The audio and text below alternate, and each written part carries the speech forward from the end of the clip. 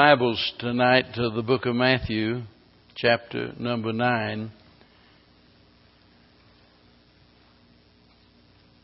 If you're on my mailing list, no doubt you got the email that Sunday night we'll be back in our study of the book of Revelation, be in chapter number 6. And also the announcement that we're going to start a series tonight on the subject of prayer for the next, I don't know how many weeks, but I'm just guessing next 7 or 8 weeks probably we'll be on this subject. You know, every week we receive our prayer request, and I can't help but wonder if we really pray about these needs after the meeting is over. And I don't say that so much, to question you, to sit in judgment of you, because I don't know. I just know, based on my own personal experience, that I've been guilty at times of making mention to pray for so-and-so, and then, just to be honest, I forgot all about it and didn't think of it maybe for several days. And that's one reason that, I keep a prayer list, and I try to look at that, when I sit down each day and go over that prayer list. But, it's sometimes you get busy and you do things. And so a lot of times, we talk about prayer and we don't really get around to praying. And, or at least we don't pray as we should. And praying as we should involves not just frequency, but fervency also. It makes a difference how we pray when we pray. And I can't help but wonder, several years ago, and again, as I said, I lose track of time. I thought we'd been here 2 years and it had been 4. I thought my back surgery was 7 or 8 years ago, and it's been something like about 14 or 15. And so I just really lose track of time. But anyway, sometime in the past, I remember that I preached a message entitled A Prayer Request from Jesus. A prayer request from Jesus. And I wonder if we would be any more serious about the matter of prayer if the Lord Himself made the request. I mean, how would we feel if He suddenly walked in and interrupted the service, as it were, and said, I have something I would like for you all to listen to. I've got something I want to say. I have a matter that I want you to pray about. Would you? I bet it would make an impact, if He walked in, if you didn't die of a heart attack, to think about being in the presence of the Lord. And sometimes we forget about the fact that He is here. He is here. And He has spoken. And we're going to see that here in just a little while. Because here in chapter number 9, we see His request is recorded. Let's begin reading in verse number 35. And Jesus went about all of the cities and the villages, teaching in their synagogues and preaching the gospel of the kingdom, and healing every sickness and every disease among the people. But when He saw the multitudes, He was moved with compassion on them, because they fainted and were scattered abroad as sheep having no shepherd. And then saith He unto His disciples, The harvest truly is plenteous, but the laborers are few. Pray ye therefore that the Lord of the harvest, that He will send forth laborers into His harvest. Anybody that reads the Bible knows that Jesus prayed often. And we also know that Jesus told others to pray. And we know that Jesus taught His disciples how to pray. But as far as I know, this is the only place in all of the Bible where Jesus makes a request for His followers to pray about a specific matter. In other places, He said you ought to pray and not to faint. But here, He tells them they ought to pray, and then He tells them what to pray about. So this is a prayer request from Jesus. Notice Who made the request? Because I think that makes a big difference, don't you? He, the Lord Jesus Christ. You know, over the years I've heard some requests that I knew was a waste of time. And I say that because I've had people to ask me and ask the church to pray for them about things that I knew was unscriptural. Things that God had already spoken about. There's no need in praying about that. You know, I've had, teenagers, for example, and young people in a situation, in a relationship, and pray that, that he or she will come around and, I want to get married and they're not ready right now and so forth, and don't have any business getting married at all, being unequally yoked together. You see, God's already spoken about that. You don't need to pray about something like that. You don't need to, ask the church to pray about something where God has already clearly defined what His will is in regards to that.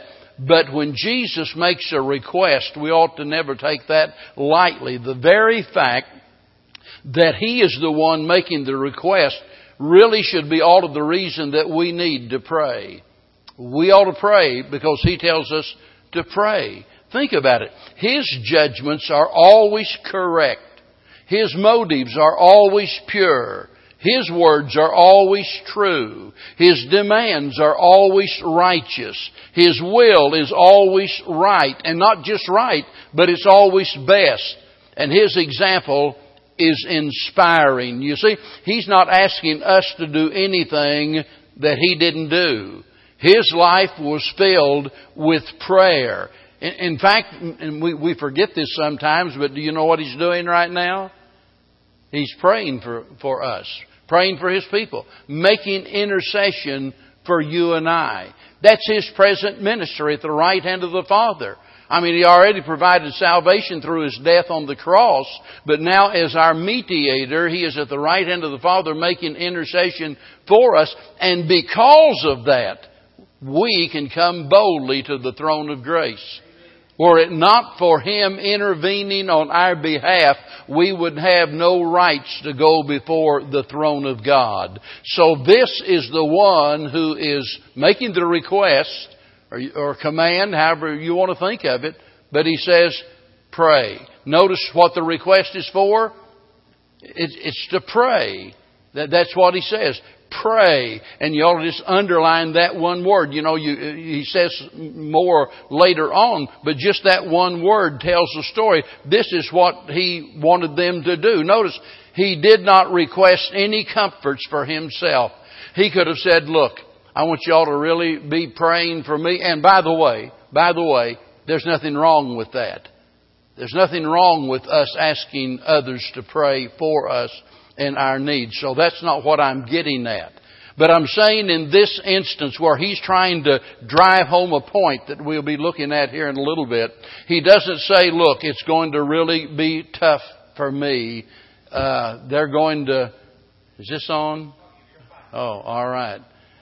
Oh, you had a flight in when you shouting or raising your hands or what? I thought He's trying to get my attention, and He did. But He didn't request any comfort for Himself. He didn't request that they marshal an army and overthrow the heathen government, that was ruling over the Jews. He could have done that, And sometimes we get so frustrated with what's going on in the world, we're tempted to make that the point of our prayer there, and our effort. But He says nothing about, I want you to go out here and marshal an army. He didn't ask them to form protests against the injustices of the day.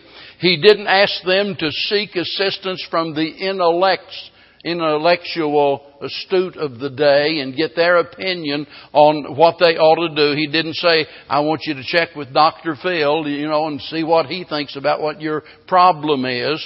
And He didn't ask them to devise some surefire scheme that would make attract large crowds and make the church grow. Remember, He's speaking to His disciples that this constituted the first church. And He didn't say, and look, here's what I want you to do. I want you to construct a big building with stained glass windows and a steeple and a bell they can hear all over town and padded pews and all of that. you see, he could have made a lot of different requests, but the request here is what? Pray. Pray. If we're not praying, we're not doing the will of God. You know, a lot of times we talk about the fact that the most important thing in all of the world, and we generally connect it with the Bible study. God speaks to us through Bible study. We speak to God through prayer. You know, and it's easy to say, well, and I think I've often said Bible study is the most important thing because it's more important that God speaks to you than it is for you to speak to God. But I'm not even sure I'm totally correct about that. But I'll tell you what, if you are studying your Bible on a regular basis, you're much more likely to have the kind of prayer life that you ought to have because you will recognize your need of speaking to God. But we talk about how important prayer is, that we can't accomplish anything without prayer. And we'll talk a lot about that later on. Everything we ought to do ought to be bathed in prayer. But there's so many times we talk about the importance of it and then neglect it altogether. So he says, I want you to pray. Now notice why this request was made. We see what the request was for and who the request came from, but notice why it was made. And notice in verse number 38 that word, therefore. Therefore, in other words, based on what he had just said, therefore, and so the reasoning behind the request is twofold. He mentions two things. Number one, he says the harvest truly is plenteous. Well, it's easy to see where the heart of Jesus was, right? Because we just read that when he saw the multitudes, it says that he was moved with compassion. And by the way, this was not an isolated event in his life. Throughout his life on earth, he repeatedly demonstrated great concern for other people. Nobody can deny that fact. He cared about people. And so that's the point here. We think about his mission statement. Look in Luke chapter number 4, because maybe you didn't even know that Jesus had a mission statement. You know, businesses and churches have mission statements. Well, I want you to notice what his mission statement is in chapter 4 of Luke, verse 18. The Spirit of the Lord is upon me, because he hath anointed me to preach the gospel to the poor. He hath sent me to heal the brokenhearted, to preach deliverance to the captives, and recovering of sight to the blind, to set at liberty them that are bruised, and to preach the acceptable year of the Lord. That's his mission statement. And so we see evidence that he cared about people based on his mission statement. But not only that, we see it also in his personal example. Thirdly, we see it in the great commandment. You say, well, what do you mean by that? Well, whenever, they ask him what the first and great commandment was, he said, well, the first great commandment is, thou shalt love the Lord thy God with all of thy heart and all of thy soul and all of thy might. But the second is like unto the first, and thou shalt love thy neighbor as thyself. And so, actually they're tied together, loving God and loving others. So in the great commandments, and if you'll notice out there on the door, the little sign there, it says a church committed to the commandments and the commission of Christ. So as we look at the commandments, they remind us that we ought to care for one another. We look at the Great Commission, which says to go into all of the world and preach the gospel to every creature. In all of that, we see the Lord's concern for people. And then we see it in his very last words, Acts chapter 1 and verse number 8, where he says, but ye shall receive power after that the Holy Ghost shall come upon you, and ye shall be my witnesses both in Jerusalem and Judea and Samaria and unto the uttermost part of the earth. What does that tell you? It tells you Jesus cares about people. Now, isn't that where our heart should be also? I mean, shouldn't that be our main concern? Should we have a different agenda than what the Lord had? Absolutely not. He was concerned about lost souls, and that's where our concern ought to be. Several years ago, again, I remember, and it took me a while to find some of these today, and of course, whenever you're dealing with statistics, I realize that a few years can, make a big difference. But I think these will be pretty close to right just whenever you look at the world in general. The population here, the population is now over 7 billion people in the world. Think about that. And the harvest is growing every single day. And then you think about the religions of the world, and 1 in 5 is Muslim. 1 in 8 Hindu. 1 in 10 non-religious at all. 1 in 20 Buddhist. So whenever you think about all of the people that are enslaved to these various religions, and by the way, when we talk about Christianity, and a lot of times people will say, oh yeah, but look at the good portion of the world that's made up of Christians. And you know what we do? We forget about the fact that the majority of those that are professing Christians are just as unsaved as the Muslims are. It's real easy for us to say, we look at the Mormons and we look at the Jehovah's Witnesses and we say, well, they are so far out there. Those people are not Christians at all. And we've got a legitimate grounds for making a statement like that. Because what they believe about Christ is not at all what the Bible teaches about Christ. Right? And so we say, you would never want to be a part of that. But then someone comes along, they're a member of the Catholic Church or the Church of Christ or a lot of others I could name, and we say, well, they don't believe like we do, but they're okay. Really? You tell me the difference between a Catholic that believes you got to keep the sacraments to get to heaven and a Muslim that believes you got to go out here and kill people and whatever, all of the stuff that they do. There's no difference. None whatsoever. There's no difference between the Jehovah's Witnesses and the Mormons who deny what the Bible says about Christ and try to get to heaven through their own works. What's the difference between them and the Church of Christ that says you've got to be baptized to go to heaven? There's no difference whatsoever. You see, because it's all based on works as far as they're concerned.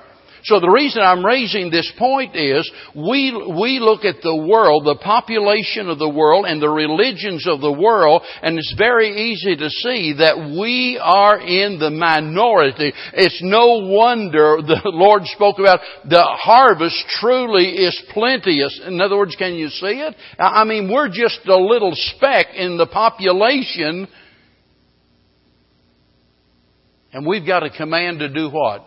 Preach the gospel to the whole world. And then there's the matter of ethnic origin. There's approximately 24,000 different people groups in the world, each with their own language or dialect. And then we get down to the language. There are 6,500 spoken languages, and only 2,000 have the entire Bible in their language. Think about that. That means there's 4,500 different languages on this earth where they do not have a complete Bible like you and I do. That's sad when you stop and think about it. I've got a good friend and he's involved in translating the Bible in other languages, and it's Brother Turk's son, Louis Anthony Turk, and he's devoted his life to that. He doesn't get much praise for it. He could stay here in the States and he could pastor a church here and draw a good salary, drive a nice car, and instead of that, while he's over in Indonesia, over there working with those people and translating the Bible. Now several of his boys are involved in that ministry also. And there's just such a great need to get the gospel message to the whole world. But look, we don't even have to look to Indonesia and Africa and China and around the world and all of the other religions. All we've got to do is to consider the 300 million people right here in the United States of America, and to realize that only a small percentage of them have ever trusted Christ as their Savior. The Lord said, I want you to pray. And we need to ask ourselves, are we really praying? And then, notice he says, here's why I want you to pray. The harvest truly is plenteous. Here's the second part of that. But the labors are few. As I read that, I cannot help but wonder why. Why are the labors few? Number one, maybe most obvious, is the fact that we're in the minority. We can expect, to have as many people out here maybe as a lot of the other religions. We've got people crusading for them and so forth, but because we're in the minority, so that means we're going to have fewer workers to draw from. But then there's some bad reasons like laziness, wrong priorities. It's so easy for us to get overly excited about things that really don't matter in the grand scheme of things. Now, I like football. I like to root for the Texans and what have you. And I heard something today. I didn't look into it or investigate. The other day they burned Schaub's jersey after he'd thrown interceptions, and now I just saw some headlines. There are people going to his house. I don't know what they're doing or anything else. They're going to his house. I mean, it's getting bad, and it's getting dangerous when people, do stuff like that. But I was out in the car yesterday and going, not all the way across town, but a pretty good trip and back. And most of the way, I just wanted to see what they were saying. And the talk radio, do you realize people are talking about football games all day long, every day? You go on ESPN and it's all about sports. Nothing wrong with sports. Don't get me wrong. But there's something wrong with sports whenever that's where our main focus is. And a lot of people have lost their focus on what is really important in this world. They've got their priorities all messed up. And then there are other things, of course. There's the matter of conflicts. I just mentioned a while ago by way of prayer, and Brother Ron asked prayer for the leadership team, and I'm talking about, I don't know how it is in your household, but I have many more disagreements with my wife than I do with any of you all. Don't you? You don't have to tell her I said that. I'll bet it's the same way in your house too, right? Sure it is. Absolutely it is. Because whenever you're with the people that you love and you're with them all of the time, sometimes there's going to be friction that'll build up and there's going to be differences and so forth. And sooner or later you find yourself at each other's throat. And of course that's learning to work through those problems. But let me tell you something. There's some people that never learn to work through their problems. They spend their life running from their problems instead of working through their problems. They not only do that in marriages, they do that in churches also. And there's something will come up, well, I'm not going to come back anymore, boy, whenever I was a young preacher, that used to worry the daylights out of me. The best thing that can happen sometimes, whenever somebody is disgruntled and you've tried to help them and you've tried to, do whatever you could to help them with the situation. Sometimes the best thing can happen for them to get out of there as fast as they can, because the longer they stay, they become like a cancer eating away and they'll destroy a church. And so I just figure when I've done all that I can, I'm going to leave it in God's hands. I'm not going to lose any sleep over it. I'm not. And, that's on them. That's between them and God. Now, somebody can say, well, it doesn't sound like you really care. Yeah, I do care. But the fact of the point is, there's some things you can't control and some things you can't change. And you can drive yourself crazy, trying to deal with those issues. And sometimes the best thing you can do is just say, here it is, Lord, and leave it. I was reading the book David Scott gave me the other day, and I don't recommend you read it, so I won't give you the name. But anyway, I shouldn't have mentioned this, David. And it's about this certain cop, and and he was talking about the morbid sense of humor those guys have. Those in the emergency services and those that are in the law enforcement, and they got this weird, crazy sense of humor. I mean, they'll be standing out there in blood and guts everywhere and somebody making a joke, and somebody on the outside looking in, they think, these people, how did I get off on all of this? these people don't have any compassion for people at all. And he was trying to explain, you've got to have some way to deal with that kind of stuff. That's why in the operating room at the hospital, they'll be making jokes and playing music and everything like that, because they've got to have some coping mechanism to help them deal with the situation. And I'm telling you, don't you let others drag you down by their negative attitude. You put it in God's hands and you walk off and you leave it there. And you go on and do what you know that you ought to do. Now, there's another thing in this regards, why the labors are few. And I don't have time it's a good thing to deal with it a lot, but it's pluralism. Now, pluralism is the idea that everything's okay. Pluralism says, that every religion is just fine. Even though they're different, there's nobody that's wrong. Even though they don't agree, nobody is wrong, because as long as they're sincere in what they believe, one religion is just as good as another. With an attitude like that, I can see why people wouldn't see the need to pray. I mean, why would you pray? Why would you be concerned? Why would you witness? If one religion is as good as another, why would you even witness about it? So tonight, I wanted to speak about this prayer request from Jesus to kind of lay a foundation for our thoughts for the next several weeks.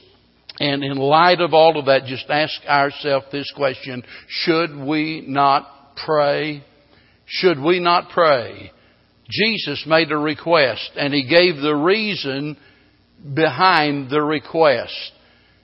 Because the harvest is plenteous, but the labors are few. I can remember a time many years ago when it was a very, very common thing in the church for us to have young men surrender to the ministry. It's common. And just about every independent Baptist church would have 5, 6, 7, 8, maybe young preachers in the congregation. Some of them would go off to Bible college, some of them wouldn't. They'd stay there under the pastor and learn under the pastor. And the first thing you know, the church would send them out and they'd start a church, or they'd go somewhere to the mission field or whatever. And it is just mind-boggling when you stop and think, when's the last time someone surrendered their life to preach the gospel? Wow. And I'm not talking about just this last year, folks. I'm telling you, and it's not just here. As I talk to other pastors, it's like this all over. In fact, there are almost no young men surrendering to the ministry anymore. Boy, that's a telltale sign that we are headed for serious trouble. Because if there are no young preachers coming up after us older preachers are dead and gone, where does that leave you? It leaves a nation starving to death spiritually and nobody to feed them. The harvest is plenteous, but the labors are few. And ask yourself this question: when was the last time you prayed for the Lord to raise up some man out of this church to surrender to the ministry, to surrender his life to preach the gospel? Have you ever prayed that way at all? I'm not trying to embarrass you or anything else. I want to challenge you to start. I want you to start praying that way in your prayers. Dear Lord, what does it take? 10 seconds? Add it to your other prayers. Dear Lord, lay it on the heart of some of our young men to surrender their life to preach the gospel of Jesus Christ. We could go on and on. There's a lot of other things I'd like to say, but I'm going to wrap it up like this. A lot of times we get in the emergency mode and we recognize the need for God's help. And we realize that we better pray. Because we're getting ready to build a building, or we're getting ready to take on this challenge or that challenge, or we're running out of money, or we got a problem. And so we need to pray, and we recognize that. So somebody says, well, what we really need is a prayer meeting. I'm not against prayer meetings. But I'll tell you what we need more than a prayer meeting. We need a prayer life. A prayer life. Because it's real easy to call a prayer meeting together, get all the church together and say, come on, let's everybody fast today and we're going to meet at 7 o'clock. And this is fine. Please don't misunderstand me. There are times that we've done that and times that we need to do it and we could never do it too much. That's not what I'm saying. But there are a lot of times we do that and then we have no prayer life. And I think God surely must look upon that as hypocrisy of the highest kind for us to call a special meeting recognizing, it's kind of like the governor calling the state to prayer because there's a drought. I'm calling all of our people to pray. The cattle are dying and, and the farmer's not going to make any money and the prices are going up. Boy, it really sounds spiritual. A lot of people have been, so worried about, they've taken prayer out of schools. I'm not worried about them taking prayer out of schools. I'm worried about the fact there's no prayer in the homes. That's what really bothers me. We don't send our kids to school, to the public schools for the sake of a spiritual education. They come to church and the home to do that. But whenever there's no prayer in the home, that's when we're really in trouble. Let us pray. Why? Because somebody says, prayer meeting tonight, Brother Stone really wants us all to be there. I think we ought to go. The pastor requested it. No, you forget about my request. Jesus made a request. He said, I want you to pray. I want you to pray. This is why I want you to pray. This is what I want you to pray. That the Lord of harvest will send laborers out into the fields to reap those that are lost. Let's stand together. Father, forgive